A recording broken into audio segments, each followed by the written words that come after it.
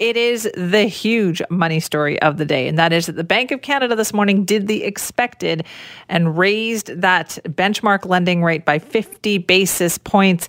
So we're going to find out how that impacts you, because now we found Lori. Hi, Lori. Yeah, hi, how are you, Simi? Nice to talk to you. Nice to talk to you, too. Let's start with this interest rate story. So how are the markets behaving in light of what happened this morning?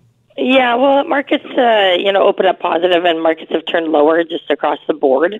I think that there's still concern over economic growth going forward, although the Bank of Canada was more positive on that light.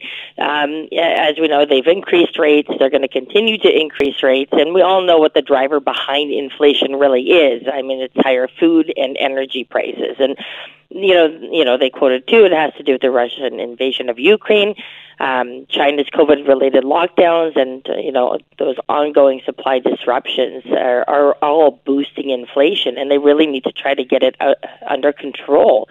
But the worry is that they increase too far, too fast, and, it really hurts economic growth in the long term. So that's what we're going to be looking at, and especially, the Canadian housing market is something that I worry about. Although, they did say Canada's GDP rose 3.1% in the first quarter. That's below the expected 4.9% increase. So again, a lot of news is coming out from the Bank of Canada here, but nothing is totally surprising in my opinion. Okay, so you're not surprised by this, but how should we prepare for something like this? Like, is this the end, or do you think there's more coming? The end of increasing rates? No, I don't think it's the end. I think that they're going to continue to increase. I mean, inflation, our last read here in Canada was 6.8%. So until we get that next number, we're kind of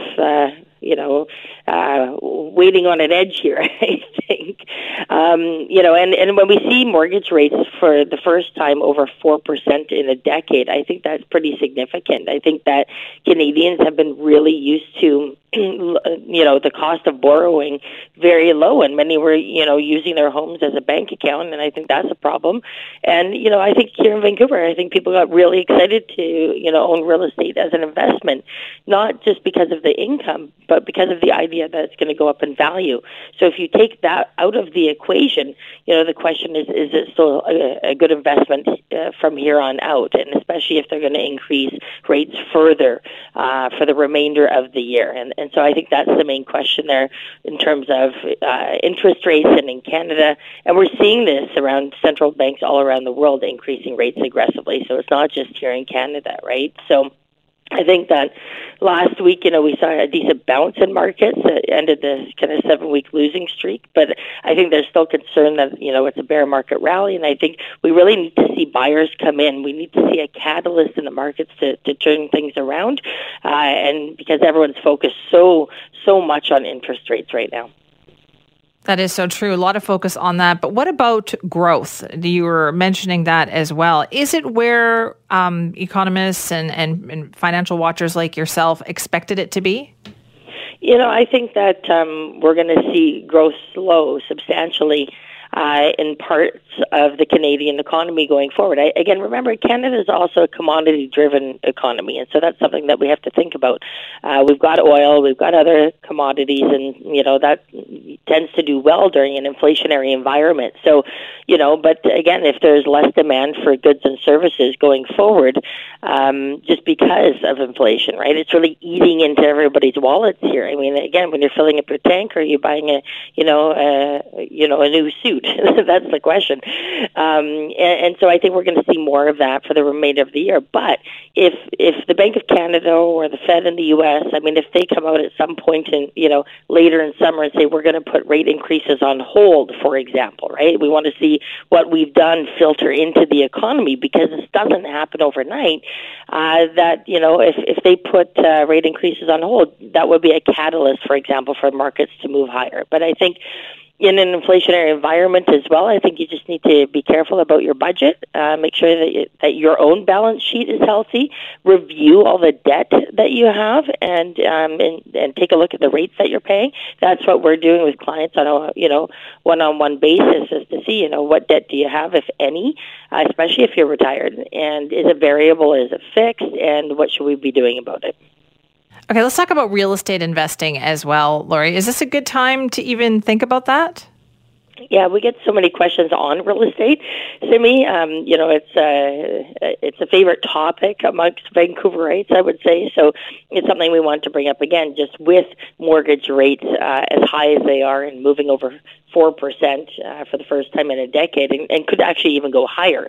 When I take a look at some of the information out there from the BC Real Estate Association, I mean, what they're saying is that we're going to see sales projected to decline by over 20% this year and another 12% next year. And again, that's sales, right? That doesn't mean prices.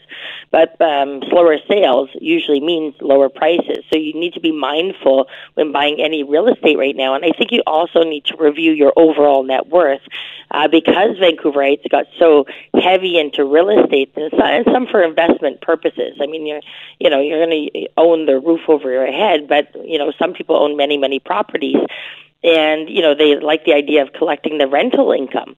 And rental income on its own is not always that great because you've got maintenance, you've got strata fees, the income is taxed at the highest marginal rate. And so there's not a whole lot of benefits in just collecting the income. The reason that most people are buying real estate as an investment is for capital appreciation, that it goes up in value. And if that is not on the horizon, then, you got to start questioning, is this the best investment for me at this time? And a lot of people view, stock market versus real estate. Usually we're advising everyone to have both. It's not one or the other. But I just think that people got too heavily weighted on the real estate side over the last few years. Okay, but what about the idea of investing in real estate for retirement? Yeah, I think again, you just need to take a look at, what are the options out there in terms of investing. The one worry I have with real estate when rates are moving, higher aggressively is the ability to sell if you want, right? So it depends. If you have a long time horizon, generally speaking, the stock market and the real estate market go up, right? But there are periods where there can be declines or severe declines. And historically, the real estate market declines can last a heck of a lot longer than the stock market declines. And also, if you ever want to raise cash or get out or move to another geographic region or sector, you can't do that in real estate. And when things go bad, they can go real bad, where you're not able to even sell what you own, even if you want to. Where, again, investing in the markets, in the stock market, you're able to, buy Coca-Cola stock today or Walmart or whatever you're buying, and you're able to sell it tomorrow. So that idea of liquidity is in my opinion, is much better during an environment when rates are moving higher and things remain uncertain. Okay, what about tax planning, though? I guess that's something you really have to be aware of if you're going to do this. Yeah, well, especially in retirement. I mean, you want to be looking at your overall estate. I say the issue that I see a lot is a lot of accountants out there are doing your annual tax return, right? They're just making sure that, they've got all their I's dotted and T's crossed for every year. But again, what we want to be doing is look at the long-term impact of your investments and how you're drawing income and where do you have your money and what buckets, whether it's real estate, RSPs or RIFs, tax-free savings accounts, joint accounts, corporate accounts. We want to make sure that we're planning for the long term and trying to minimize that tax on that wealth transfer to your beneficiaries for whenever that day comes.